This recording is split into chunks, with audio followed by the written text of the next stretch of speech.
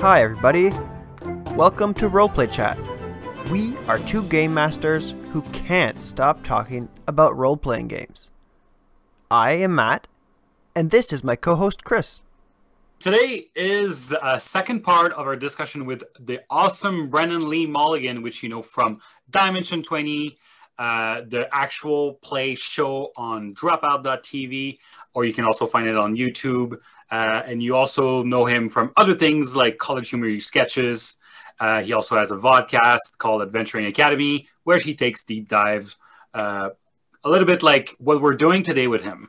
Yeah, and like you said, Chris, this is the continuation of last week's episode. So it's the second part of our conversation with Brennan. So if you're just joining us now, we highly recommend you go listen to the first half from last week. It'll make a whole lot more sense if you start from there. And yeah, the episode is a continuation of the conversation on themes. Or not themes, sorry. The continuation of the conversation on adventures and the inspiration for adventures. Yeah. Creation and setting up of adventures. And you'll notice that we kind of don't stick to that theme. Taking back what you just said, we kind of go all over the place because we're having such a blast with Brand here. We talk about comedy, we talk about improv a lot, and some of like tips at the end, and we hope you like it. Yeah, so enjoy the show. Let's go back to last week's recording. It's really just whatever the behavior is you want to see at your table, you need to be the one to make an ass out of yourself and be vulnerable and do that first, because then people will start to match you. Hell yeah, for sure. Yeah. I mean, it makes total sense. I feel like we tossed with that thing, me and Matt at our table, and we found different ways of doing it. But now that you say it, it's like, yeah, obviously.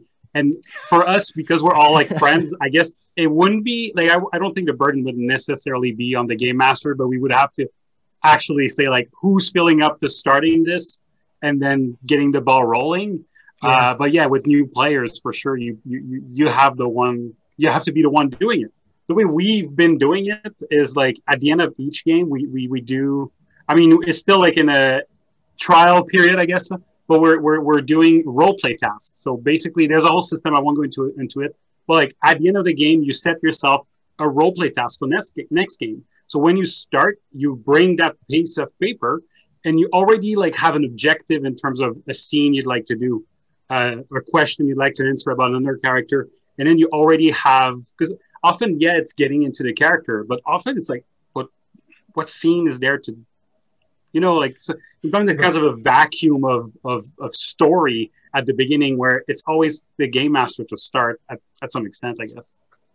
I 100% agree. That's awesome too. How specific will you get with those role play tasks in terms of the scene? Is it normally like a type of scene, or is it like a specific interaction on those role play tasks? So the way we work, and we have like a reward system for doing it, but it's like let's say I'm the character, I will give a roleplay task to someone being like, I would like so let's say I'm called Ludolf, or this just is my regular name. I'm Chris, and I'm giving it to Matt, and I say to Matt on the paper, it says I'd like to know what how Chris feels about the death of his mother, for instance. So that means I give a cue to Matt about what's important for me to talk about. That way he can come get the information instead of having this weird situation where I want to talk about it, but everybody wants to talk about their stuff. So it was a way to bring like gift giving forward. And there's a whole like system of reward for that, which is basically, I don't use D&D, but like basically inspiration points. Yeah. So when they achieve that role play task, so that way people are always wondering, how can I help that person in that scene? And often they're going to go back and forth in this scene. The first part of the discussion will be about my mother, and then I will switch it to another maybe something else that I have in my role play task. So it's kind of a way to communicate without explicitly saying it at the table. I love that. I mean, that's great. But basically, you are systematizing what would really be there in real life. Because in real life, when you're spending time with people, those role play tasks are being communicated subtextually. It really is. There is someone being there, like you see that your friend or loved one is, you can just see them down in their face and you go like, hey, what's going on, man? Like, is everything okay with you? And it's only because there's this distance between us and the fictional characters that you're not, I think that's awesome. That's a great way to systematize that and have that come up within the confines of that game. Actually isn't easy. I know that we're having a great conversation about broad theory. Here's a really easy tip, the easiest tip in the world for people that is straight from improv. So this is not even a full warm-up game. It's just a great piece of advice. One of the best ways to encourage role-playing at your table is to have, when your character or when you as a player observe a trait about another character, comment on it in character, right? You see it in improv shows all the time. Someone will start something and they'll do something and they'll be like, hey, watch it, I'm walking here. And another character, rather than what in real life, when we might just like let something go, might be like, man, you're very confrontational. Like, you don't put up with a lot of stuff. The reason that's so great is it bonds those two characters. Because what do we really want from other people? To be seen. We want people we don't want to be invisible. We want people to see us for who we are. And the second thing is, even if it's not phrased as a compliment, when people define something we're going for in our character, it still feels good. If you're playing a barbarian and people are like, whoa, you're wild, man. You're like, yeah, I am wild. So I think it's a very easy thing that will help role playing is just like, if you're really struggling and you just want baby steps, the easiest baby step in the world is just make observations about each other. And that's the easiest way in the world to lay a foundation for these relationships to continue to build. I love it. That's fantastic. And honestly, Brennan, I'm thank you for the tips and for the advice. Like Chris said, it's funny how when you say it, it sounds so obvious. And some of the games that go the best are when you make those observations, like, oh wow, those two characters really hit it off. And for me, I wouldn't have known that was the reason. But you're right, that's 100% the reason why those two characters start to develop that relationship. And ultimately, when I play my games, I like it for the party to be united against the problem. But that's a whole other topic of conversation, I'm sure. It's great. Well, it's great. There's a term. What's funny is there's a term in improv called game, which is sort of the engine of comedy within it. And you have like D&D is a game that has so many games within it. And it's those simple tools of like, feel the feeling yourself before you want someone else to feel it. Make observations, because that will make other people feel good about their choices. If I take a risk and I make a big role-playing choice, the worst thing in the world, even more than people disliking it, is just no one caring. Right? Like, I make a big choice and nobody cares. And like, so to have someone be like, hey, I see that you made a big choice. And that's the precursor to having that great thing where, you have like a rogue with high intelligence and charisma, and you have the fighter with high strength and constitution. And there's early in the session, they make a couple role-playing choices. The rogue is very loquacious, talks a lot. The fighter comes in and punctures. So the rogue is like, listen, I am a man of gentle character, but if anything were to happen, I would hate for us to have to become violent. And the fighter goes, yeah, violent. And then you go like, and then you have that moment where the rogue says, I like you. You really put a fine punctuation. You add gravitas to and then you realize, oh, we can do this over and over again. The rogue will go on a long, long thing, and the fighter will just repeat the last word menacingly. And you just observe that and call it out. And once you call it out, the fun becomes, what's the next way we're going to do that again? What's the next venue that's going to happen in? And it becomes this like recurring thing that defines those characters and their relationship to each other.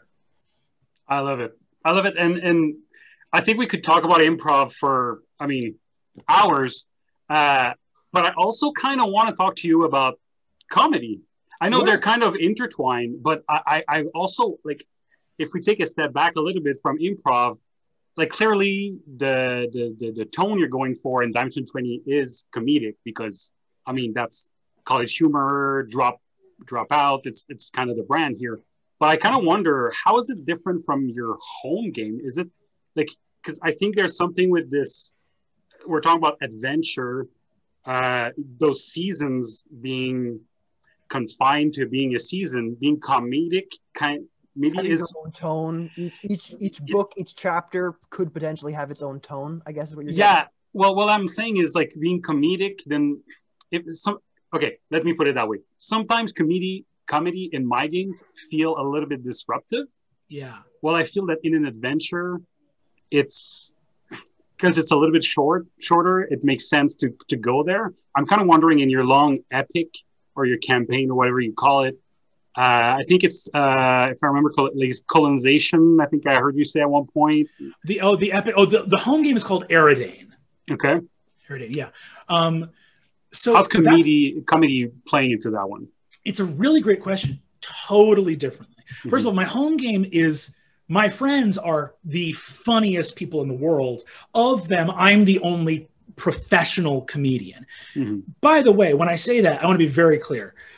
Professional comedians are not funnier necessarily than average people because performance is a series of skills that honestly has more to do with being professionally unembarrassable than it has to do with with like funniness. Like, you know, I have family members and friends that are to me like the funniest people in the world. They would never get up on stage because they have a combination of either stage fright or just frankly self-respect, and so they don't.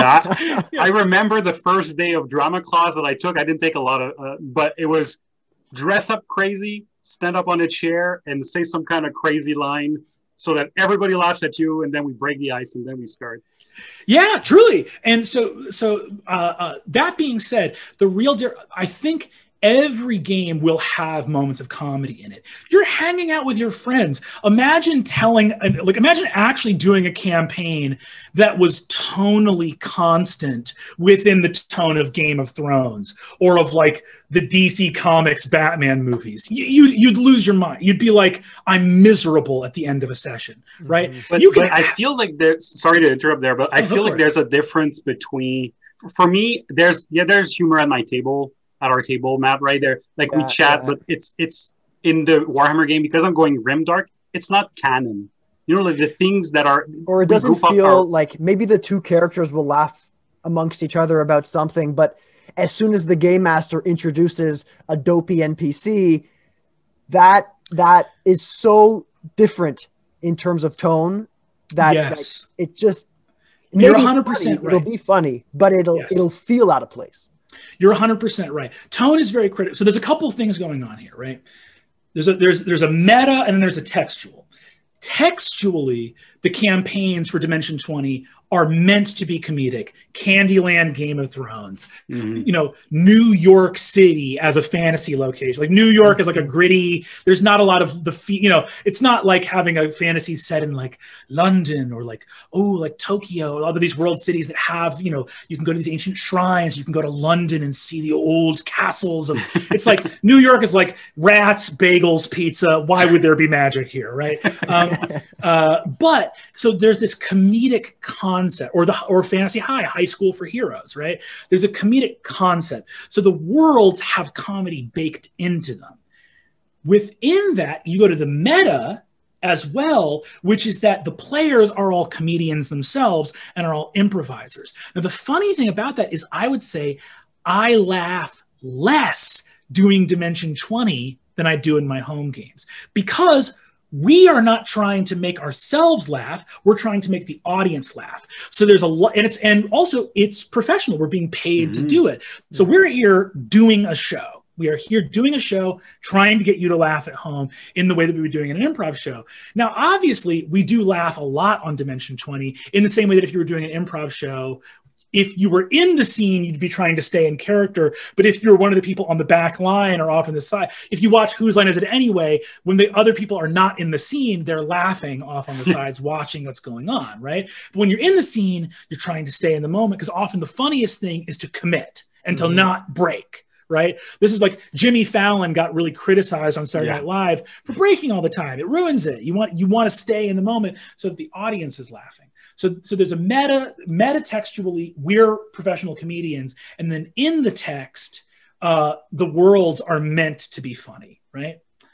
You go over to the home game, and that changes on both levels. What's so funny is I don't make comedic concepts for my home games. They're often just like interesting fantasy that I want to explore. But because it's not a professional endeavor, when funny stuff comes up, we will often riff and laugh in the moment because we're not wasting anyone's time. We're there to have a good time. So I actually do agree with you that in my home games, the canon isn't what's supposed to be funny, but when something funny happens organically, we take a moment to like delight in it. I'm glad to hear that. I was suspecting with your background in philosophy that that would be the case, and I'm happy to hear that it is, because I think I don't see, and I'd like to have your comment on that. I have a hard time seeing this tonal dissonance built into the campaign lasts super long. Like I Fantasy High does it because I feel like it's not, I don't know, and correct me if I'm wrong, but I feel like something like Escape from the Bloodkeep could be nice to have 2-3 adventure, but I don't know if you would do 3 years of it. Or you're the expert in that. Like I don't want to put the words into your mouth here. No, but I definitely hear your point. But here's the funny thing is the flip side of that is I don't know if we could have done another season of A Crown of Candy, because bizarrely A Crown of Candy became so intense. We were like weeping at the table. There was, because A Crown of Candy, despite them all being made out of candy, was very high lethality. They were a family. People died. It was very, very intense, and it was very committed. And again, even though we're all comedians, a lot of us are also actors, which means that we can feel these things sometimes more deeply than we've even, I've been surprised. I've choked myself up. I've had moments where I'm like, oh man, like I played myself. I made myself cry. How did that happen? Like, oh no. But the interesting thing is so I have a background in philosophy and a background in comedy. To me, absurdity and absurdism, there is a tremendous part of the nihilist framework of philosophy that embraces absurdity. And there's also, my family is Irish Catholic going back a long ways. Gallows humor, the idea of dark comedy that does not shy away from how intense and brutal the world can be, but still finds a way to laugh. That intense sort of like, there's a certain degree of like fatalism that is present both in the Irish Catholic tradition, that is present both in like American pragmatism of the guy on the gallows laughing. So to me, I do not perceive a tonal dissonance. I don't know how to, let me just think how to put this. You cannot put any two items in a sandwich and always have a good sandwich. But, right, like you can't put any kind of comedy and drama together and have something good. But weirdly, I actually pride our campaigns on the ability to have a fight where a goblin climbs up a corn blob's butthole. And then 10 episodes later, you are, spoilers for the end of season 1 of Fantasy High, there's a character who's a werewolf guidance counselor named Jawbone, who gives a speech to one of the player characters who is struggling with a generalized anxiety disorder, with basically having panic attacks. And the werewolf sees that she's crying, and the real player is so moved in this moment that she starts crying because a fear effect has hit her, and she's run away from her friends, and she's having a panic attack, and she can't go help her friends. And the werewolf guidance counselor gets anxiety medication and gives her this speech about how she is not a coward, and that mental health, she is it's not a character flaw to have panic attacks. She's just sick. She just needs medicine. The werewolf guidance counselor does this with a personal anecdote about smuggling an iguana full of drugs past Border Patrol and giving a blowjob to a Border Patrol officer who happened to have venereal warts. Now, just go watch the clip, because that to me is the part where this is, again, some weird, this is part of my personal philosophy of like absurdism and the role that comedy plays in real life. But to me, real life is a tragedy and real life is a comedy. And if you're telling the most epic kind of story, you should be able to do both. But not everyone feels that way, and I respect that.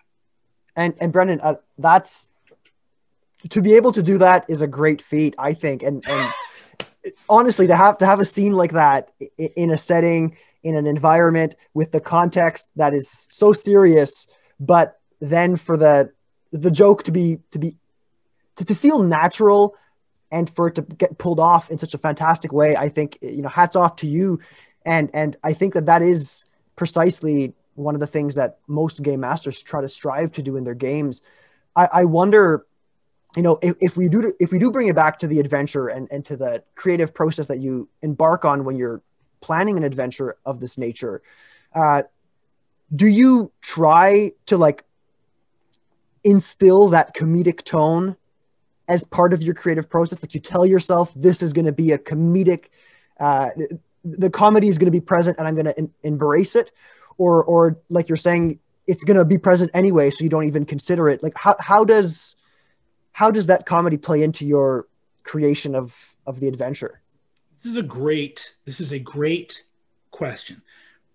A couple answers. Number one, I feel like so many a D&D campaign is just so long that I think being monotone, and by monotone, I don't mean boring, I mean literally of a single tone, is really hard to pull off. You can cleave to one genre, but if we think about like a movie like Casablanca, which is a classic epic. Casablanca has romance, it has espionage, it has moments of intense comedy, really over-the-top comedy. It has a musical interlude, it has a montage, it has war stuff, it has interpersonal drama, it has character study. A good D&D campaign, I think, should be like Casablanca, where it's like, listen, we might be in this genre, we might be in the grimdark genre, but remember, we're going to be in this grimdark genre for 100 hours. Are we going to have a grimdark romance? What does a grimdark romance feel like? Are we going to have grimdark espionage? What does grimdark espionage feel like? And weirdly, you probably are going to have grimdark comedy. What's grim? Even Game of Thrones has moments of levity in it. It's a great example of a moment of levity. Seven Samurai, one of my favorite movies of all time. Incredible, tragic, bleak Akira Kurosawa story of this lost order, these farmers hiring these seven Ronin. Incredible. There is one samurai who's funny. He's a funny guy. And Doesn't he die first, though? Dies first. Exactly. And they make a line about it where the lead samurai goes, he was the one who was going to raise our spirits, and now he's gone. But even in this incredibly tragic, somber movie, they have a dude who does a double take. He's like chopping wood and he goes, what? Right? Like, you have the moment of this, because I think that, again, no shade, but when I watch some of the DC Batman stuff, I look at it and I go nobody in Gotham cracks a joke. That's not even realistic. If you were living in Gotham, wouldn't you want to, you'd crack a joke just to get through the goddamn day. Nobody would be think about even right now in this moment in America where everything is so crazy. One of the things people do when they get on the phone or they Zoom with each other is they go, isn't this crazy? You're telling me a guy in a bat costume fought a clown on the steps of City Hall and no one was like, I don't know who the mayor is. It's the bat or the clown. I don't know. What's happening? I want to see that movie. Someone would crack a joke. And I think when we're starting an adventure, when we do it for Dimension 20, it is very pointed because we're putting on a show. We are playing a real game of D&D, but it would be ludicrous not to be like, hey, there's cameras running. This is different, right? But then on the flip side, I think for other stuff, it's just that comedy is not the goal in my home games, but it is welcome because it adds truth to the world. Comedy is a part of real life, and it should be a part of, I think, an attempt to depict reality.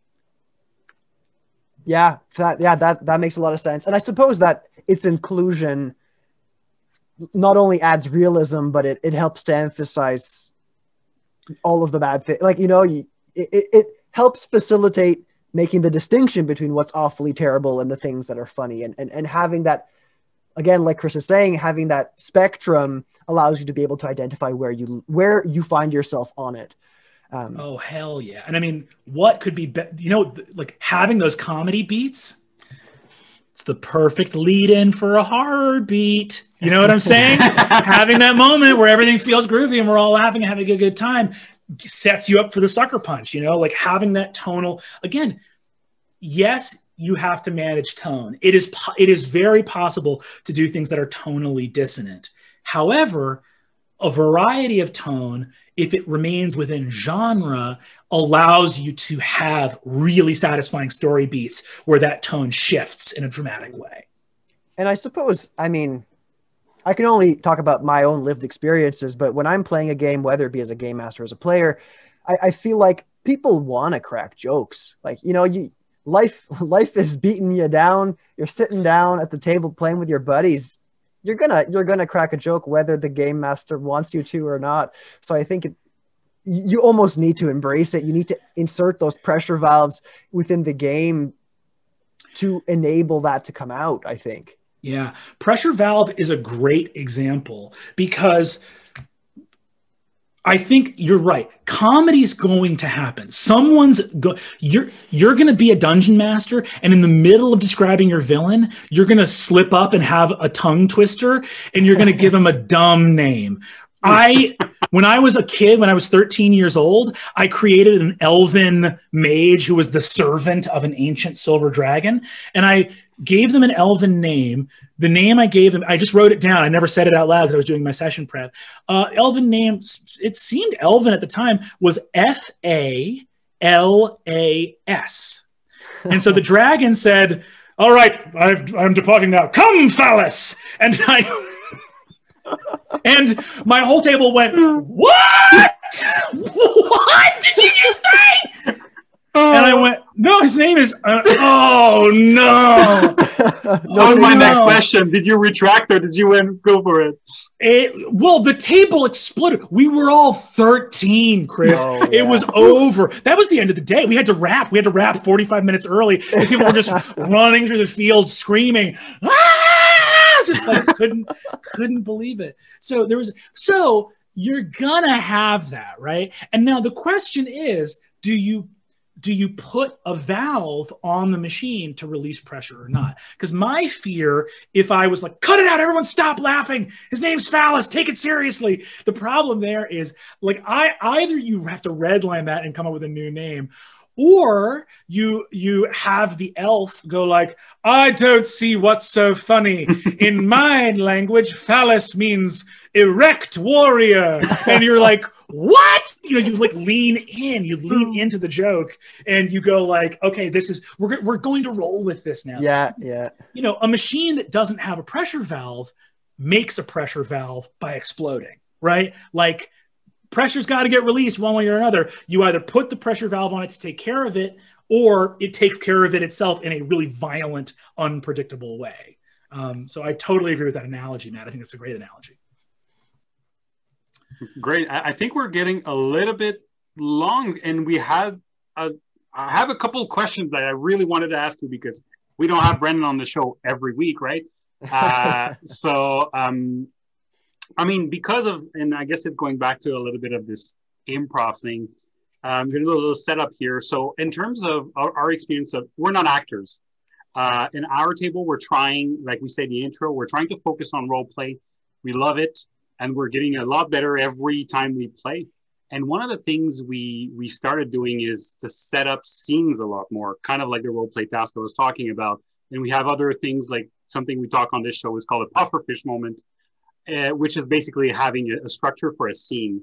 Yeah, how to like start a scene. Talking sticks to. Yeah, I don't know if you know. You probably know, but like French improv, I don't know how. I think it's specifically French-Canadian improv. French-Canadian improv, yeah. Where it's kind of like a scene, go ahead, you've got the fake hockey boards, which is your arena, and players can jump on and off of the scene. But when they're on the scene, they don't have to act. They can find their moment and jump in right at the right time. So these pufferfish moments were a way to identify when someone's ready to they put to put shame to ourselves. They're kind of like crutches, really, to enable people like us to get better at gift giving and role playing. Yeah, and it's to show when do we enter the scene, basically, because it's not always clear who's in the scene. So it's to manage spotlight. But one thing we worry, or I guess we struggle with, it's the end of the scene. And that's something that watching Dimension 20, you guys being professional, it's really clear that you got that down, when to jump in, when to be done, when to wrap up the scene. And that way you as a game master can bring the story ahead, like move forward. As a game master, we have this scene set up. Well, at my table, we have this scene set up, but something I have a hard time is ending the scene to move on, because people just talk at one point. So I wondered, what are your tips, or what's your view on that subject? This is such a good, I gotta say, we're like an hour into this.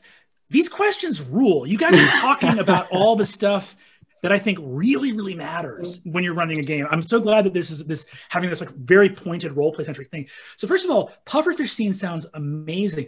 Can I just ask why it's called or like what's that's a good question? It's actually because we were looking for talking sticks, and the only thing I had were pufferfish that you put in the dryer.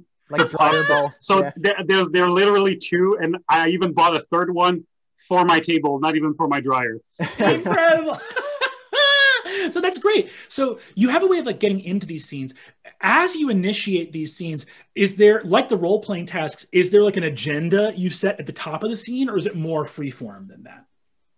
It's freeform. I mean, you could infer that perhaps the pufferfish moment is to talk about your task, your role play task, but it doesn't have to be. It can be whatever. Gotcha. It could be about whatever you want. And we did a video on an episode on this, but there's kind of different levels, like to have more role play. I guess the first one we encourage people is to talk about it before, have an agenda, then have the scene. But at one point, we're at the point where we don't usually explicitly say what the scene is going to be about. Yes. But yeah. So here's what I would say, right? Ending a scene. First of all, this is such a good question, because there are so many DMs that I think feel totally out of the loop. Like, what do you do? Especially like, let's say your PCs are very scared of the next step in the adventure and they're planning. Your PCs could spend multiple sessions planning if they're nervous. They could talk about how to do something. Think about how easy it is to run anxiety in your own head, let alone if the stakes are life or death for your beloved character, right? So one of the things that it is okay, you have permission from me listening at home, if you're a dungeon master, you can be a little bit of a mediator. Right? It is not railroading to, let's say your PCs are planning. If it's been going on for 20, 40, 60, like an hour, whatever, like minutes and minutes and minutes, you can lean in and start to put a thumb on the scales. If your PCs are really, really confused about what to do next, you can say, everyone give me an investigation or arcana check. Someone gets a high roll. You say, you think this of your 3 ideas is the most likely to be successful. Great. You've given them clarity. They can move on. PCs don't want to be trapped in limbo forever. They want to move on. If people are talking for a little while, there's a natural lull in the conversation. You can look in and say, great. If that's enough, we're going to move on to the next scene. You can literally lean in. You can come in and give prompts. Your players are in a big, fun marketplace that you've set up. They're doing scenes, they're doing stuff. You can lean in and be like, great, does everyone have anything they want to wrap into the bazaar? Because as the sun sets, you feel music starting. It's time for you guys to get to the thing. It is not railroading for you guys for the DM to kind of keep an agenda, to keep the clock ticking a little bit. I would say, far from being pushy, that's actually one of your jobs, is to keep momentum going forward, to keep that idea. Matt Colville has a whole great piece on this about one of the DM's main responsibilities is time. PCs cannot control the flow of time. Only the DM can do that. The DM can ask for initiative to start, which literally slows time down to the point where a 6-second round of combat can take 45 minutes. A DM controls time by saying, okay, you sail, 3 days later, you arrive here, right? Only you as the DM can control the flow of time. So you actually need to be the person saying, we're going to wrap this up now. It's not pushy, it's friendly, right? It's a good thing to do for your PCs. Now, the question is, when do you pull that trigger, right? So we've established not only should you must be the person to wrap things up. You must, like an awards speech, or like a speech in an award show, the orchestra kind of comes up and you're like, okay, let's wrap it up. When do you do that? From a writing background, from like a screenwriting background, the main thing that a scene is trying to do is change a value. If a scene is plot relevant, a change happens when we have a new thing to do, or we know how to do something we've been trying to do, or we get past an obstacle that was preventing us from doing something we were trying to do, right? Any of those three things, that means a plot-based scene can wrap up. Let's say that a scene's not plot relevant. It's a full role-playing scene. Let's say two characters are having a heart-to-heart. They're having a great role-play discussion. We're doing a role-play task where we're finding out about someone's mother who passed away.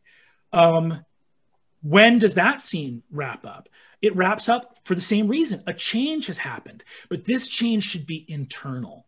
Has another PC learned something and changed a piece of their attitude about another character? Did the character that we think was completely tough and cynical and battle-hardened revealed maybe a secret injury from their past, emotional or otherwise, that made them that way? Does the character who is, completely just a fast talker and whatever else share that maybe the reason they're a fast talker is they don't trust people, and another character shares that they find that heartbreaking? They think they don't understand a character could go through life without trusting other people. You have this moment of, remember that a change can also be a revelation. You learn something. What's changed? Your image of that person. You learn something, and the thing that changed is how you view that other character. So as a dungeon master, once you see that change, something has been gained, a piece of knowledge, an advancement, anything like that, you have carte blanche to end the scene. And I think as a DM, once you see on your player's face the satisfaction of having gained something, even if it's just knowledge about themselves or another player, no one is going to resent you moving the scene on to the next scene. That's going to be welcome once you have seen, yeah, we got a piece of change out of this. I really like how you gave that a very quantifiable metric, Brennan, because that, like you're saying, not only gives people the permission to do it, but you can kind of measure it, right? You can say, okay, we've obtained that change, and we can now move on. You don't have to feel the need to keep talking at the bar with the bartender for an extra 15 minutes just to kind of ramble and then move on to something else. So that's great. I really appreciate that.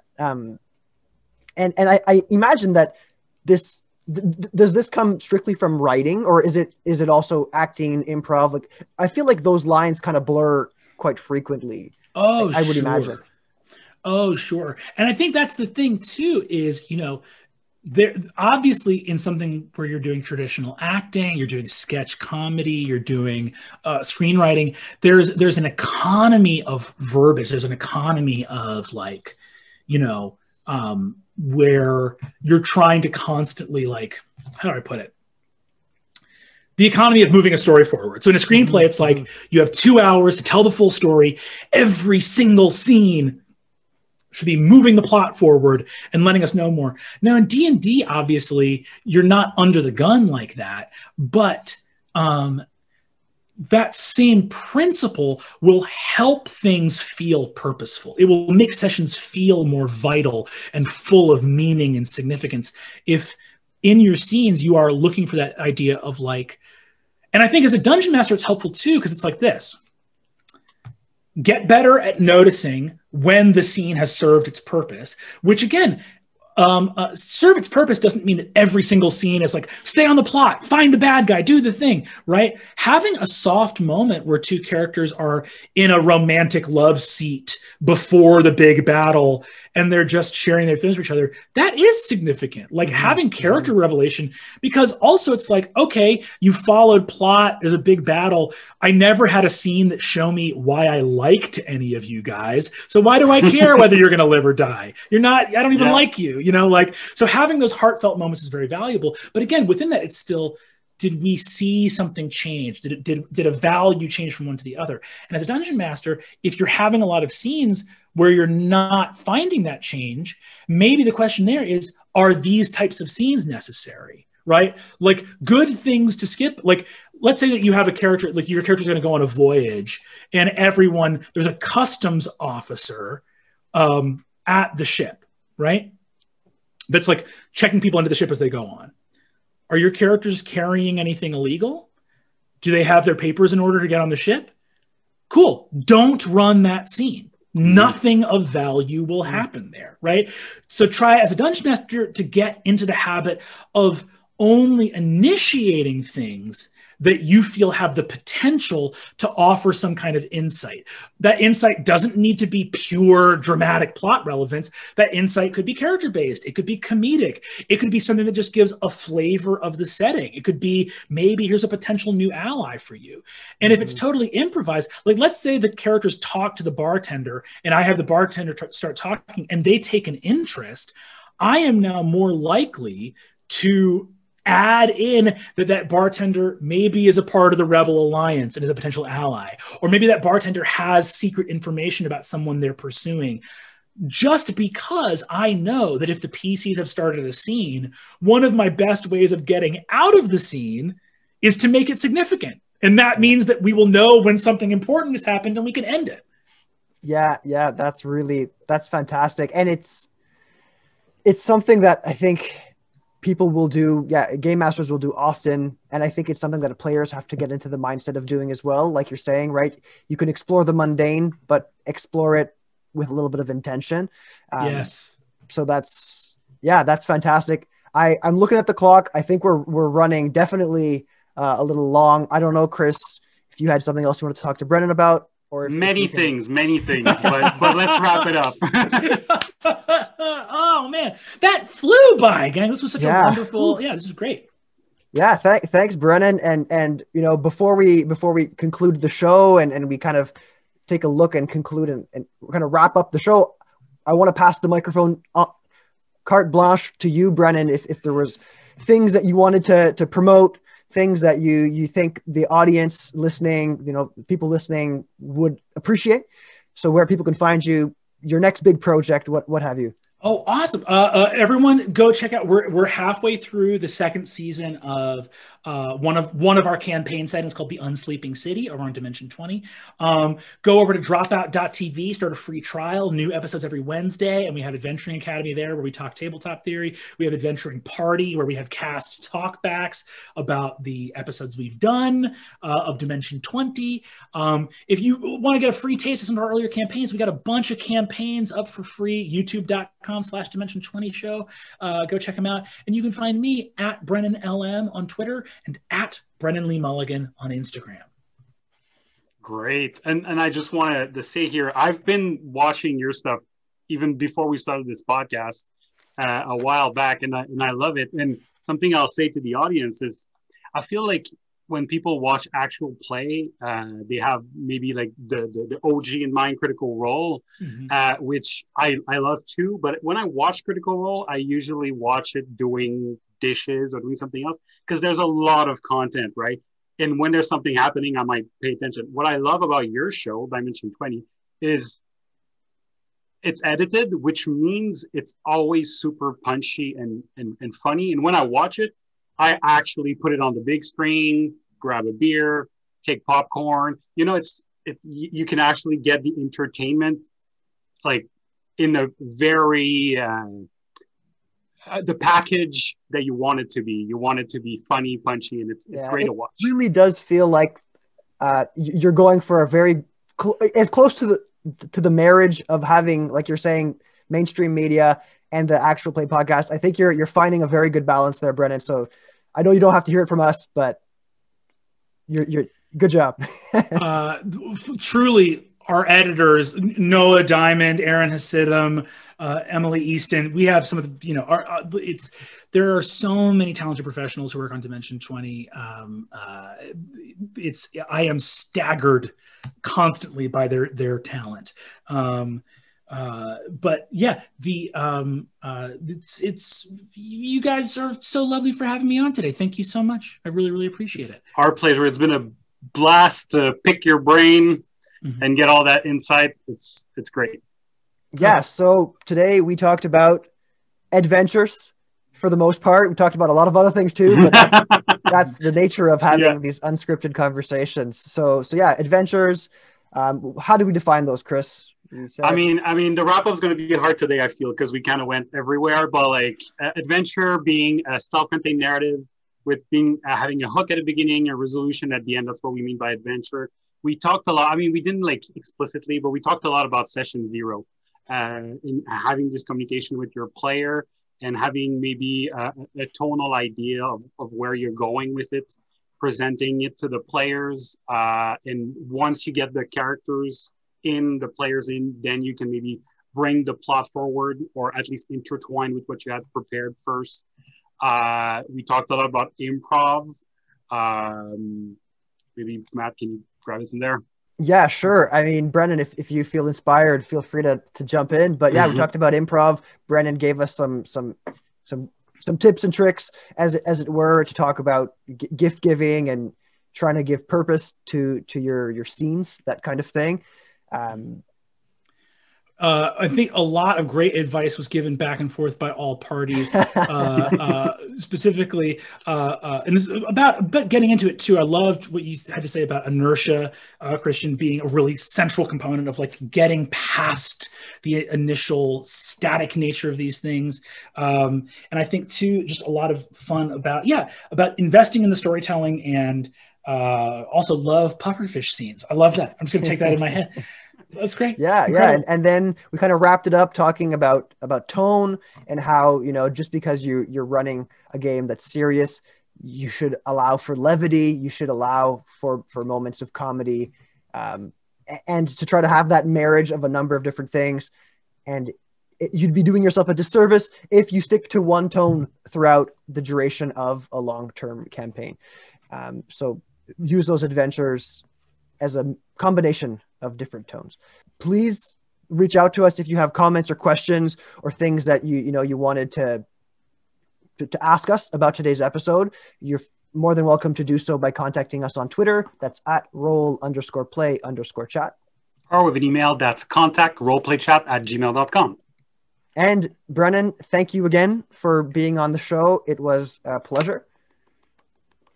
A pleasure, an honor, a delight. Gentlemen, I truly had a ball. Thank you so much for having me here. It's our pleasure. Whenever. Hell yeah. Love it. Woo! Thanks for listening, everybody. Hope you enjoy the show, and let's call it a chat.